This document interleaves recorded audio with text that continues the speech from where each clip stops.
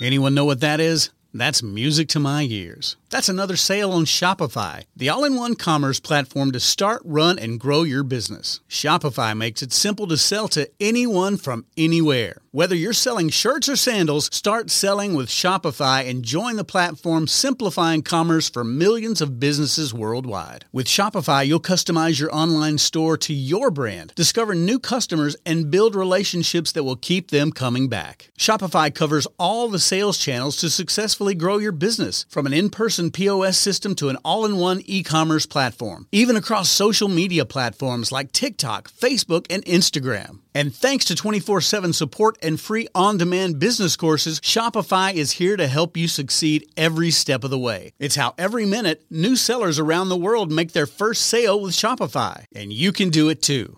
I love how Shopify makes it simple for anyone to sell their products anywhere. Whether they're ebooks or earrings, Shopify simplifies starting and running your own successful business. When you're ready to take your idea to the world, do it with Shopify, the commerce platform powering millions of businesses down the street and around the globe. Now it's your turn to try Shopify for free and start selling anywhere. So sign up for a free trial at shopify.com/C-Suite, all lowercase on C-Suite. Go to shopify.com/C-Suite, all lowercase on C-Suite to start selling online today. Shopify.com/C-Suite. You're listening to Thinking Outside the Bud, where we speak with entrepreneurs, investors, thought leaders, researchers, advocates, and policymakers who are finding new and exciting ways for cannabis to positively impact business, society, and culture. And now, here is your host, business coach, Bruce Eckfeldt. Welcome, everyone. This is Thinking Outside the Bud. I'm Bruce Eckfeldt. I'm your host. And our guest today is Dr. Michelle Ross. And Michelle is founder and CEO of Infused Health. She is also author of a book called Vitamin Weed. And we're going to talk to her a little bit about cannabis, about science, about impact of the plant on the brain, and probably a whole bunch of other things. Michelle's got quite a varied background and a fascinating background. So I'm excited about this. Michelle, welcome to the program. Well, thank you so much for having me. I love to talk science, so let's nerd out. I love it.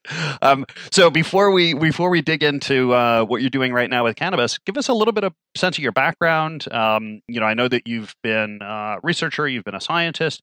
How did that play out? How did you get into cannabis? Give us the backstory. Sure. So I actually published my first paper as a neuroscientist in 2006 on how cannabis and other synthetic cannabinoids can grow or kill brain cells. So that was sort of an interesting thing. I never thought I would actually be studying cannabis at all. I grew up in New Jersey and felt very strongly against people using drugs, and cannabis was one of them. I didn't use until much later in life. So here I was, being in a molecular psychiatry department, learning about all these different legal and illegal drugs, studying cocaine, heroin, MDMA, cannabis, all these different things. And, you shift to, I moved to California to work at Caltech after I got my PhD, and you're surrounded by the cannabis culture, and you meet people in the industry, and all sorts of things happened. And one thing led to another, and I got introduced to the industry and really was told your expertise and your passion for helping people really would be better served if you weren't in the ivory tower of academia, studying, whatever the man, aka our government really wants us to study, right? They wanted us to study all those fun things like how cannabis is so addictive and no one should use it and the veteran shouldn't have it. It should be limited to one joint or something, a day. And I really wanted to study it for its full potential for mental health, women's health. Like there's so many things. I literally was like, look at all the different things that cannabis could do and all the medications it could be replacing. And we're not doing anything with this. Like that's the exciting part for me, was the opportunity. So I sort of went down this path where I took the knowledge that I had, I took my passion for solving big public health challenges, and I said, I left behind what was a very reasonable and a very, very successful trajectory as a drug addiction neuroscientist. I was at the best universities in the world, and instead I ended up founding my own nonprofit on cannabis education back in 2013, I founded a nonprofit called the Endocannabinoid Deficiency Foundation, which mouthful, is a mouthful, yes, but really was based on the premise that, Dr. Ethan Russo had a theory that, people can be deficient in endocannabinoids, which is your natural marijuana-like, compounds in your brain and body. And so just like we're deficient in vitamin D, we might not have enough anandamide, or we might not have enough receptors in an area. And that's what's causing a lot of our illness. So I actually wrote a lot of the first articles on the internet. And this is crazy because now you see there's 8 billion cannabis websites. But if you are looking at some of these things like cannabis for an autoimmune disorder or cannabis for pelvic pain, any of the women issues, there was nothing. There was literally nothing on the internet. You're like, I want to research it. Why was that? What's the explanation? Is this where the money was going? Is this where the powers that be were focusing research? I mean, why not? Why was there no information? Okay, so there wasn't a lot of research, on some of these topics. Like, for example, if you had Lyme's disease, but you had heard that somebody was using CBD oil or cannabis oil or Rick Simpson oil for it, it was very much an underground thing. Like, okay, well, the scientists start studying it, but this one guy, gave a syringe to somebody and now they don't have Lyme's disease. And there wasn't anything to write articles on, right? Yeah. There wasn't anything about the science. And so a lot of people were doing actually interesting work anecdotally, right? Caregivers were doing good work. There were dispensary owners and even brands that were doing some good work with patients, but nobody was the scientist. So they couldn't explain why they were seeing some of these results. And so as a scientist, I had access to all the different papers out there. And I can read a really, really hard paper and say, okay, this is the mechanism of how THC is activating or deactivating immune cells, or, different types of brain cells, for example. And so I took my science knowledge, talked to some of the best people out there, and was able to create some of these articles on how to, cannabis and lupus, cannabis and Lyme's disease. And then those articles then got paraphrased, translated in different languages. And now it formed the basis of what you see out there, which is now there's ton of articles on a ton of conditions, but it was really crazy to be there's nothing out there. And so we started that. We started just working with patients. And then I actually shifted my nonprofit to Denver because they had legalized. Colorado had legalized cannabis first. So it was the safest place to operate when you're still a very loudmouth advocate. Doing some of the things that are in that gray area, you're when you're saying bad things about the federal government for, suppressing research and not helping, patients, and then also fighting for rights for patients in every single state, you have to sort of also realize that you could be under attack, right? I'm also a cannabis user. So it wasn't like I was this safe person where I'm just talking about cannabis, but I'm I don't consume or anything. I'm a cannabis user. I have many different illnesses. And for me, I can't live without my cannabis oil and regimen and everything for many reasons. And so I always have cannabis on my person, so I always have to be in a safer area. I can't live in a place where cannabis is illegal or things like that. So even when I'm traveling, it's actually an issue. But, for me, it just made sense to move to Denver. And there were so many opportunities there with the recreational market too. That was exciting, to go from, you have to have a medical marijuana card to have this conversation, to saying, anyone can use this for any purpose. It's not recreational per se, right?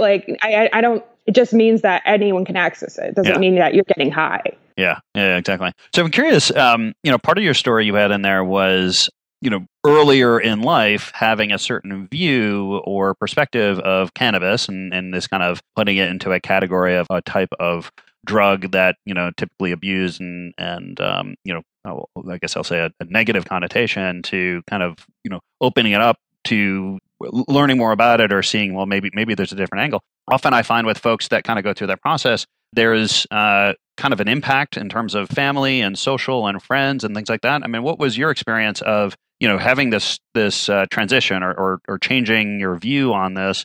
How did it impact, and did it, I guess, in terms of, family, friends, things like that, or even, colleagues and stuff like that in the science community? What was your experience in that? Oh, goodness. So I have always been the black sheep. So I was the first person in my family even to go to college and graduate from college. So everyone, was blue collar, a lot of them were UPS drivers and everything. And I love them, great people, but no one was I want to be a rocket scientist or anything. So no one already understood like my why I wanted to go save people. They understood even doctor. They're like, doctor is a big reach. Why don't you go be a nurse? And I'm like, guys, I'm number one in like my high school class. I skipped like 5 years. Like funny. I'm the smartest person in like my entire like state or something. Like it was ridiculous. Like I'm like, I'm not going to play small. Like, and so that was part of the reason why I left. I went to Boston College, got out of my little like town in New Jersey, but most of my family, when they found out that I was studying drug addiction and like a molecular psychiatry, like I was trying to explain what I do. And I was like, I was looking primarily in animals and like drug taking models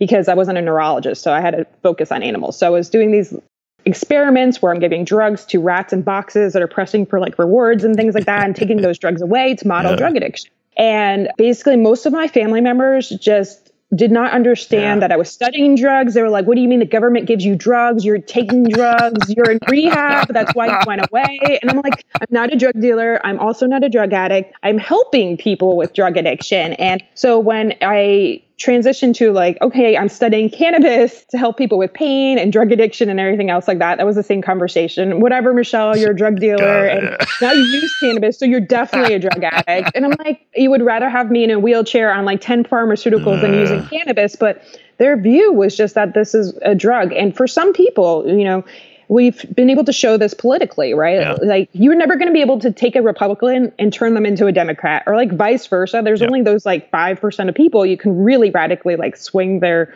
political views. Mm-hmm. And I think sometimes cannabis is in that bucket, and it's really only until they need that for whatever it is, whatever condition that they have, that they suddenly switch their view. I think it tends to be they have a personal experience, either themselves or someone close to them, someone they love, and they end up seeing the benefit or the potential positive application of it, and then they start to open up their mind. But if it doesn't touch them personally, they tend to hold on to that view, I find. Yeah, and it's sort of funny because every single person can benefit from CBD or cannabis in some kind of form, It's an antioxidant. It helps with mood, helps with aches and pains, which, everyone has some back pain at some point. Everyone's going to get into a car accident. Something is going to happen. You have headaches, like whatever it is, there's some benefit for you. And there's definitely benefits over taking natural plant medicine over pharmaceuticals. And yet there's still so much stigma. And so even my family at home, it's sort of funny. Even my extended family, it wasn't really, gung-ho about what I did until actually I published the Vitamin Weed book, which was funny because that was a book that was like about 5 years in the making. But once I published that, they're like, wow, you're a published author. And I was like, guys, I wrote another book before that. Like, this is actually my second book. But okay, like clearly I came from way too small of a town. I was like, oh, this is my 5th book, guys. Like, but because I'm the cannabis queen, like everyone assumes like my family is so proud of me. And I'm just like, well, they're not my cheerleaders. It's a mixed bag. Yeah. When it comes down to scientists, I was actually a little shocked about some of the responses that I received, right? Really? So a lot of my colleagues were addictions, like psychiatrists, and psychiatrists are the least supportive of cannabis medicine, partly because they think that, people with mental health issues shouldn't be taking cannabis, right? Mm-hmm. They think about it in terms of, it causes psychosis and some of the old research that's been disproven. But, it's like can't teach an old dog new tricks. Yeah. So a lot of people were thinking that it was actually just swapping one drug addiction for another, oh, you're helping heroin addicts get off of heroin by giving them cannabis. Shame on you. We follow the abstinence model. Yeah. So for a long time, my colleagues didn't really want anything to do with me. And I had to seek out cannabis friendly scientists and there are associations and everything for us, but we really felt like a marginalized group where you're like, I don't understand. This is the endocannabinoid system. It's the largest neurotransmitter system in the body. If you're a neuroscientist, you should be not only know about it, but be excited about it.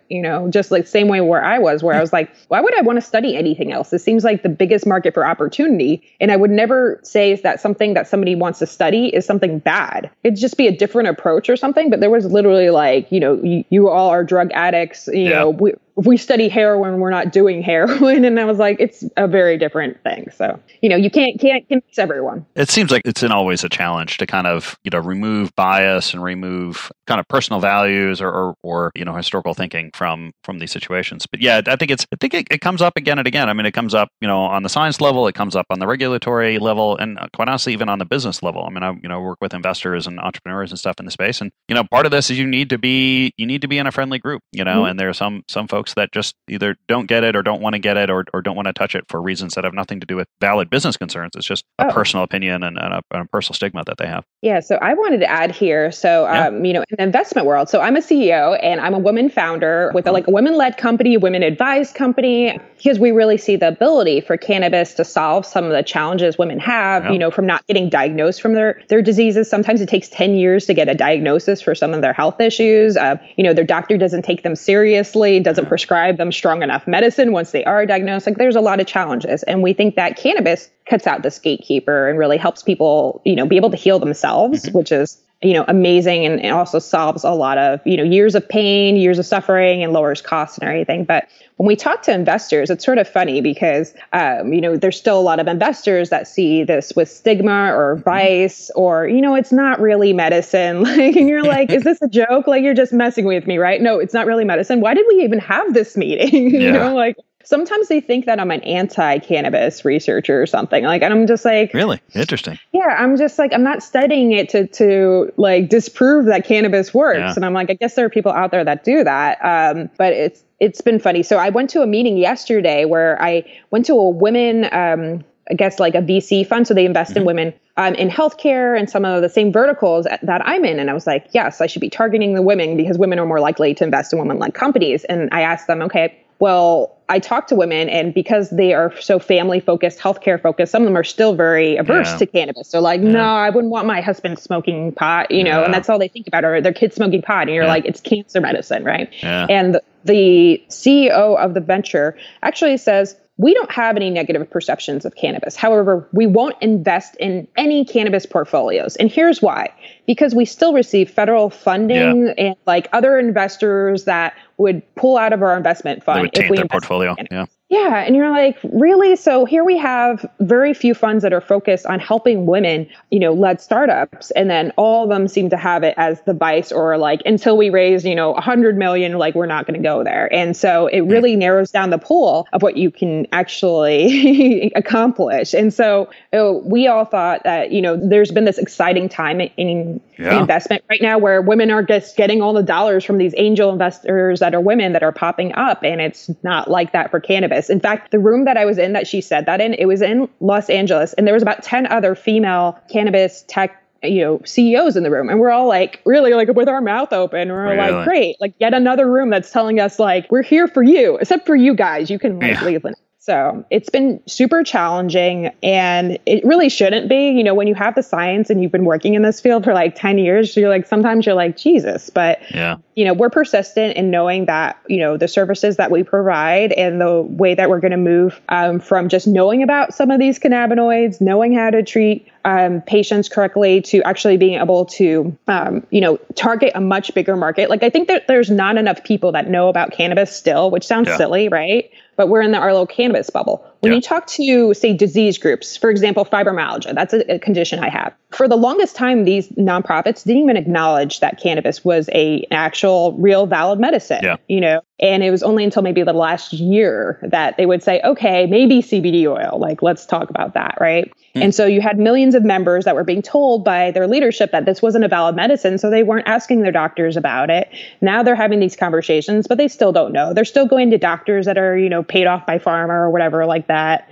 And they're still not getting access to the they're not getting access to the treatments that they need. And so I think that there's still a lot of education that needs to be deployed, throughout the United States and throughout all the countries that are coming on board with cannabis. It's not just the United States. Well, and that's it. Yeah. The interesting market is international right now. Yeah. So it's fascinating that, I think a lot of people's perception is that, if you've got a cannabis business, people are throwing money at you, and that's really not the case.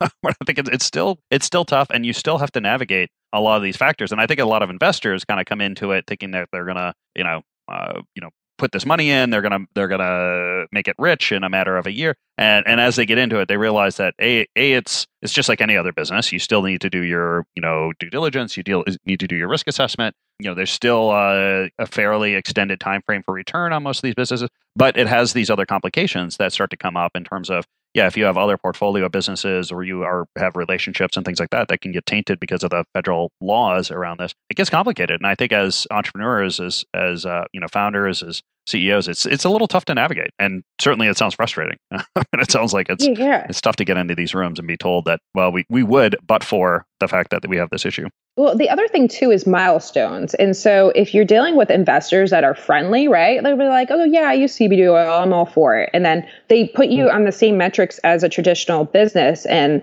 they don't even realize the number of challenges you've had to overcome as a cannabis related business. Like we don't even touch the plant or anything. We don't deliver medical marijuana products. We're just delivering education and coaching support via telehealth.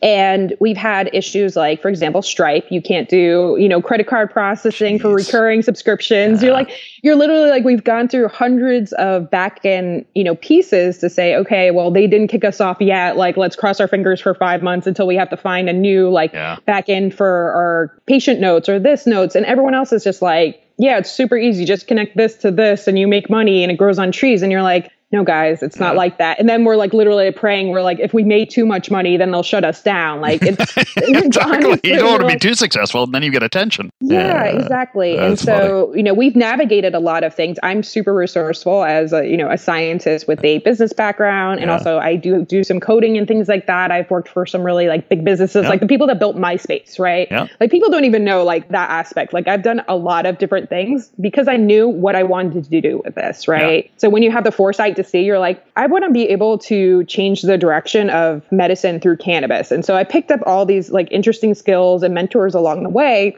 So I've had a very non-traditional career, and I've been really excited to put all those things together, but it's still like, it's taken so much more time, and it would have been a lot easier trajectory if somebody was like, here's your bag of cash. Like, the things that I've built so far has mostly been me. Like I work like nonstop, but it's been, it is productive knowing that other people haven't solved these challenges. So if I don't do it, it may not get done for a while. And, a lot of the male-run businesses don't care so much about the women's health issues. And it's sort of funny because you actually even see like there's this, you see women CEOs running like companies that are focused on cannabis for women's health things. And it's sort of like, it's like we have man cannabis and women cannabis. It's sort of funny. It is an interesting facet. I mean, there is something about this industry that is, there is a lot of gender discussion, a lot of racial discussion. And I think it's what makes it so interesting. But it's an interesting kind of dynamic and facet of cannabis market these days is those factors. I mean, it touches on social, on cultural, kind of nerves, and I think it's also has a lot of opportunity for both people of color, women, to actually be involved in a way that it's probably not like other industries because of the nature of its growth and how dynamic it is. Yes, I wanted to touch on is sort of funny because I came from this actually from a women standpoint. So I founded, Endocannabinoids Deficiency Foundation, turned into Impact Network, partly because I said cannabis in there and I wasn't getting any bacon. You're like, had to change the name. But we decided to focus in the last 3 years on cannabis and women's health research, advocacy, et cetera. So we were like serving women only. And, it was right before like that big surge in growth with like Elementa and Women Grow, and like all these women groups weren't there. And then all of a sudden they were. So I realized that the niche I had carved out, like my nonprofit had sort of served its purpose, which was to, spark the revolution of, cannabis and women.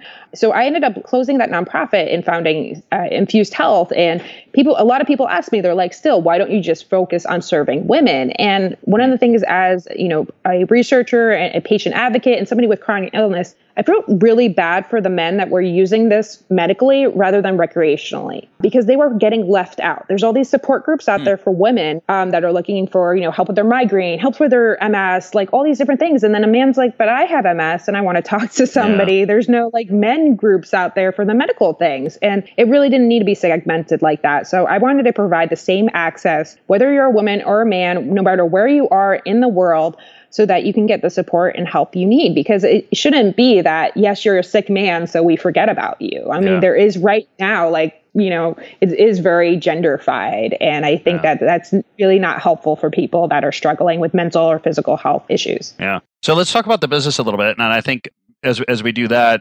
I think we probably need to kind of educate people up a little bit on kind of the dynamics of our natural internal cannabinoid systems and how the plant products, THC, CBD, all the other things going on and that derivatives of the plant. We have natural receptors inside of our bodies at various points interact with these chemicals. Can you give people a sense of how that system works and why why this is important to understand, or how the chemicals, how the plant products impacts our bodies and helps us in different ways? Sure. So I could go into this probably for like 3 hours straight. But if you want a really in-depth explanation for this, you can always read Vitamin Weed. It actually goes into every single endocannabinoid, the ones that you don't even know about, every single type of receptor. Yeah. So you'll just have your mind blown. I was actually lucky enough to study with some neuroscientists that had studied the endocannabinoid system receptors before we even knew they were the endocannabinoid receptors. Like, for example, there was one called TRPV that people didn't know what they were. They're like, who knows what this receptor binds to? And it turned out to be endocannabinoids. So it's like, interesting. So when did the understanding of this first happen? Like, how long ago? What are we talking about? Yeah, so we're looking at the early 60s, like late 50s. So there is what we call the godfather of cannabis medicine is Dr. Raphael Mechoulam in Israel. He is amazing. He actually got a form of cannabis called hash and isolated THC from there. So literally got like hash from the cops, took it to his lab because there's no legal source of cannabis to study, and isolated THC. His team also isolated CBD, found the cannabinoid receptors. Most of the work that we know is due to his work, and he even received federal funding from the United States for his cannabis work because the work he was doing would be illegal in the United States. Yeah. So it's sort of funny.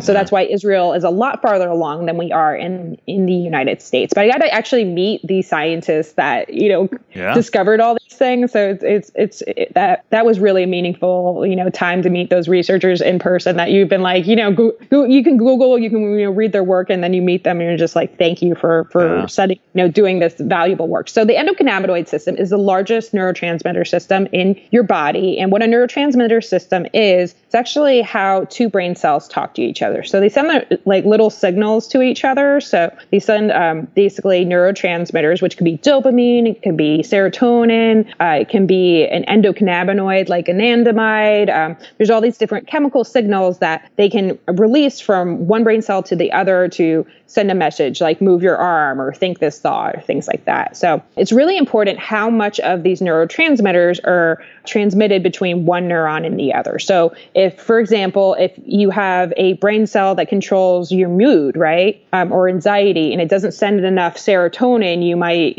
end up with an imbalance in your brain and feel depression or something like that. So the amounts and frequency and timing of the neurotransmitter release is really important for all sorts of things that happen in your brain and body. So the endocannabinoid system is really unique because it actually regulates how much of these other neurotransmitters are released. So it can help regulate how much of every single neurotransmitter, from the GABA to the glutamate to the serotonin, all these different neurotransmitters, it regulates the other neurotransmitters. So in general, when your endocannabinoid system is off, you could be off in all these other systems. Got it. Huh. So it's interesting because you've never had a drug target that can fix everything from your mood to your achiness. Yeah, it's almost like a primary. It's like the system that controls the systems. Exactly. Yeah. So I always like to say, hey, it's the fine tune knob on your on your radio when you're trying to get that channel like crystal clear. If it's a little off, you can still hear the music, but it sort of sucks.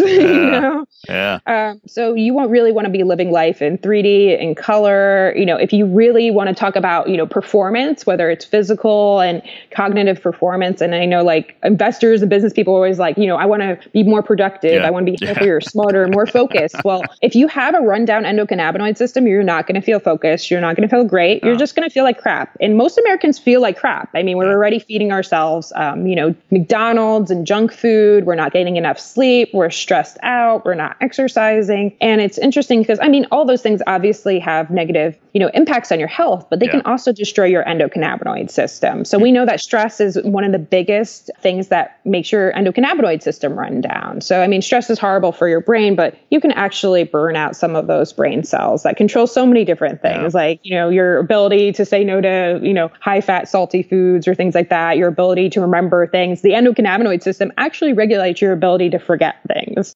It's important for so many different things. Yeah. So I like to talk to people about vitamin D. It's the easiest thing. So for the longest time, people would, be told by the government, oh, we all get enough vitamin D. You don't need supplements. So like the government is always telling us we don't need multivitamins and keeps coming out with studies that say, oh, you take a multivitamin, it didn't do anything, so don't even take them, right? But what they actually did was take blood levels of vitamin D from people and found out like 90% of people are actually deficient in vitamin D. Sorry, the government's been lying to you for years. And it wouldn't be so bad if like vitamin D didn't do anything, but it turns out that vitamin D had like 150 purposes in your body. Like it's really important. And for some people, especially those struggling with mental health issues, depression, if you don't get enough vitamin D, if you don't get enough sun, you are depressed. And so what you need instead of Prozac is vitamin D. Like that's so simple. Like it's like 25% of depressed people could just actually be treated with vitamin D. That's so messed up. And it is. So we have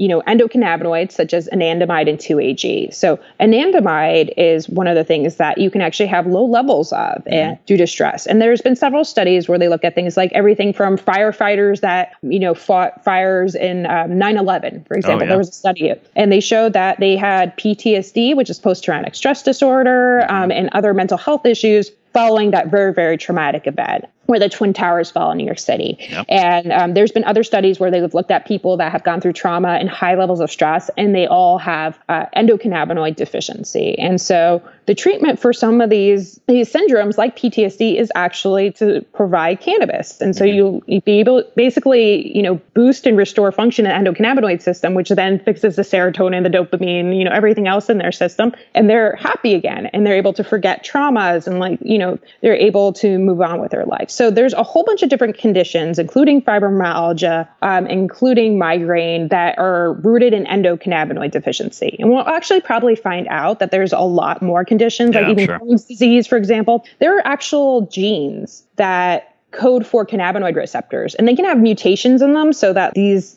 receptors don't work so well, right? Like, the receptor doesn't really bind to, whatever the target molecule that's supposed to bind to it because it's got a mutation. It's a little wonky, right? Crohn's disease, patients have mutations in the cannabinoid type 1 receptor, the CB1 receptor, and the CB2 receptor. There's like 20 other conditions now where we're finding, they're like, what's wrong with this? Oh, it's the cannabinoid it's related, receptor. So, if your cannabinoid receptors aren't working so well, you might need more stimulation. And, there's really not an anandamide product you can take. If you take an anandamide pill, the anandamide will be just broken up by like your stomach juices. It's not really useful. But THC, however, you can eat it and it will actually go and bind to those CB1 and CB2 receptors and activate your endocannabinoid system and work. And so that's why using THC is really helpful for people that have some sort of endocannabinoid deficiency or dysfunction. So I will say that there is a lot of deficiency. There's also some people that have too much and like endocannabinoids too. Obesity is also on the other range where you might actually have too much anandamide. And so it's always about balance in your body, right? You never want too little of something and too much of something. So there's some people that will ask me, right? They go, well, if THC is so great and I'm trying to restore my deficiency, I should take all the THC I can possibly take. And you're like, no, please don't dab 80 times a day. That's probably not a good thing. Yeah, well, there's different issues there. So we have these systems, we have these balances. I guess the trick is how do we figure out the right levels? How do we figure out which ones to take? What is the mechanism of actions? Like, how do I do this? And that's where Infused Health comes in. Is that so? How does Infused Health help with people finding the right regimen, the right kind of product mix and stuff for them? Like, how are you approaching this? Yeah, so we've done a lot of research into what products are on the market. Some of the biggest challenges are that because the products are not federally legal, that you can't even have some of the same products in the same, in multiple states, right? So if you're in New York, you might not have access to the same products that are in California. So it makes some of these things challenging. For example, we've met people where we can look at their genetic data and suggest, okay, you probably need this specific cannabinoid that isn't even available in your state. Okay, well, what can we do instead with a terpene combination that might help delivers the same benefits, whether it's appetite suppression, whether it's seizure control, et cetera. We try to figure out, sort of like concierge medicine, like what is the best solution for you based on your demographic, based on your financial abilities, because cannabis isn't reimbursed by health insurance. Yeah. So it's one thing to say, you need this RSO or this Rick Simpson oil, but in many states, if you're buying it at a dispensary, it's $1,200 a month without reimbursement from health insurance. So like you have to figure out for that patient, okay, if you have a limited budget, maybe using a cannabis suppository is actually your best method for getting a lot of cannabinoids in there without a lot of costs. These are the conversations somebody is not going to be having at a dispensary. They're also not going to be counseling them on, okay, well, maybe get this tincture, turn it into a suppository so that you can get the right amount of cannabinoids to where you need them for, when you're targeting colon cancer, for example, versus, you're trying to help with depression. These are very different things that require different treatments. And your average doctor just doesn't know about this or is even legally restricted about having these conversations. This is the fascinating part of this is that, the way these systems are set up is the doctors, they basically authorize that you have a qualifying condition, but they actually don't, there's no really prescribing or advice giving or anything. And they can't actually talk to the dispensaries either. So you end up in this, okay, great, I've got a card. Now I'm on my own. Yeah. And it's been so challenging.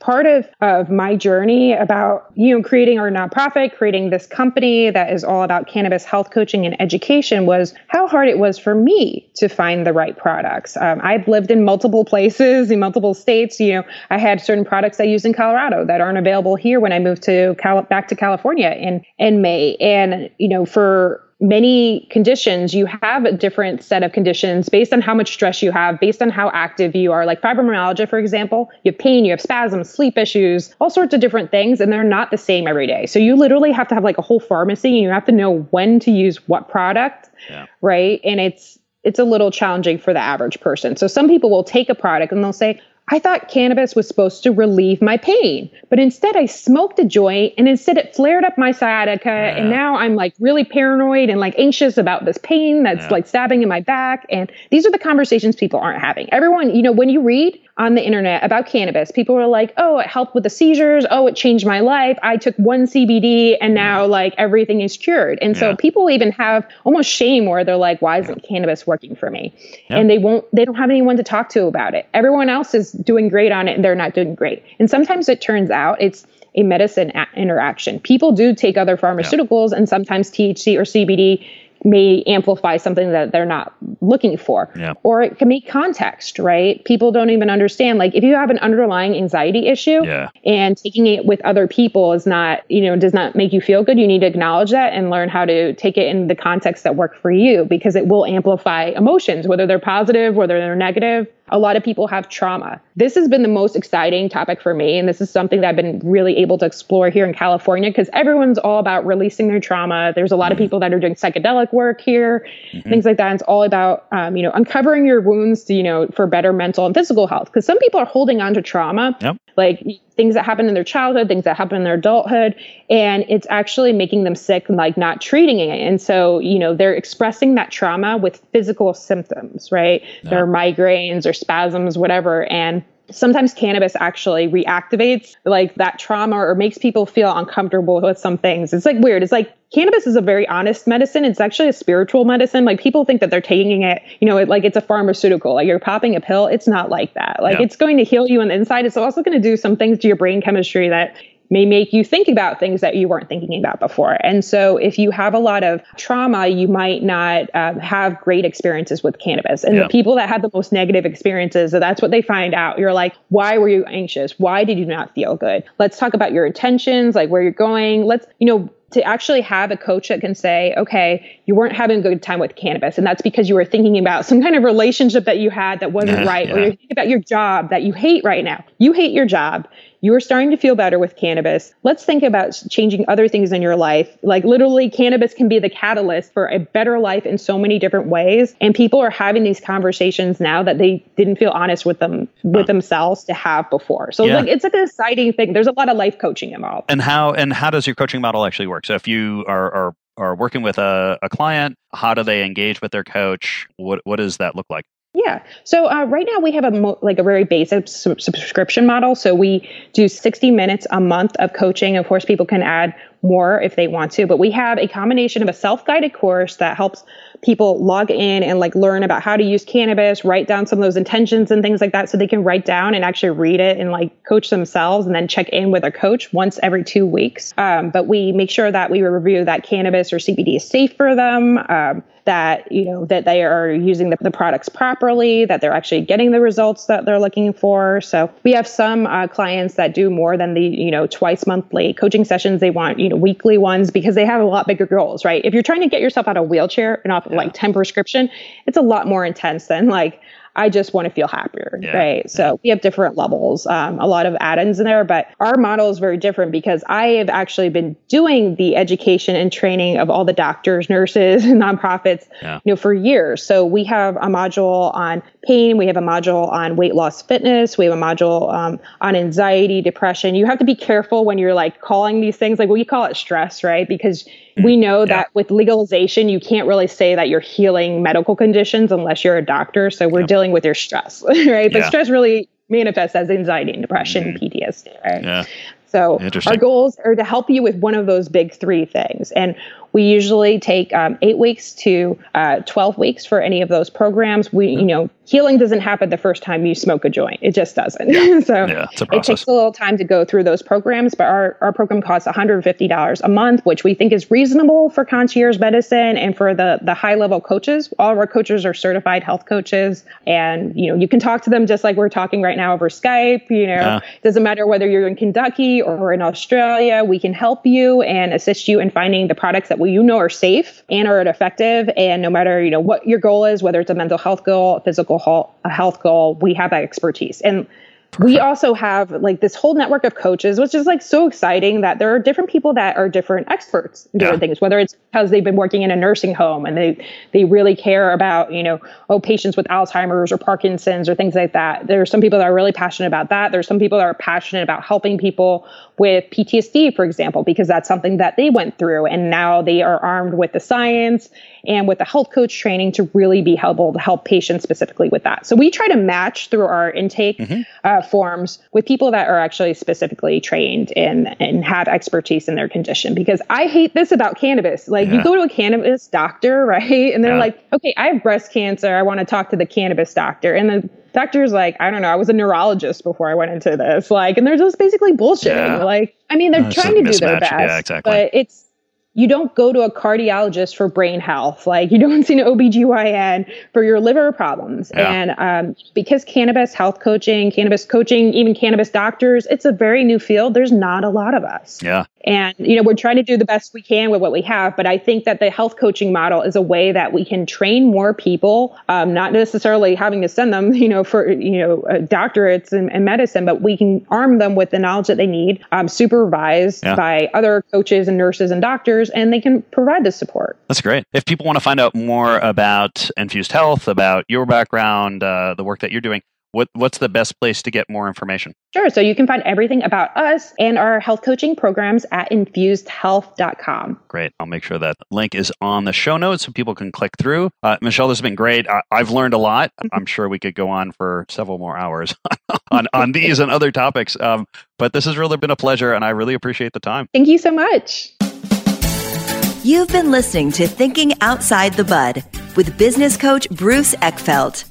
To find a full list of podcast episodes, download the tools and worksheets, and access other great content, visit the website at thinkingoutsidethebud.com. And don't forget to sign up for the free newsletter at thinkingoutsidethebud.com/newsletter.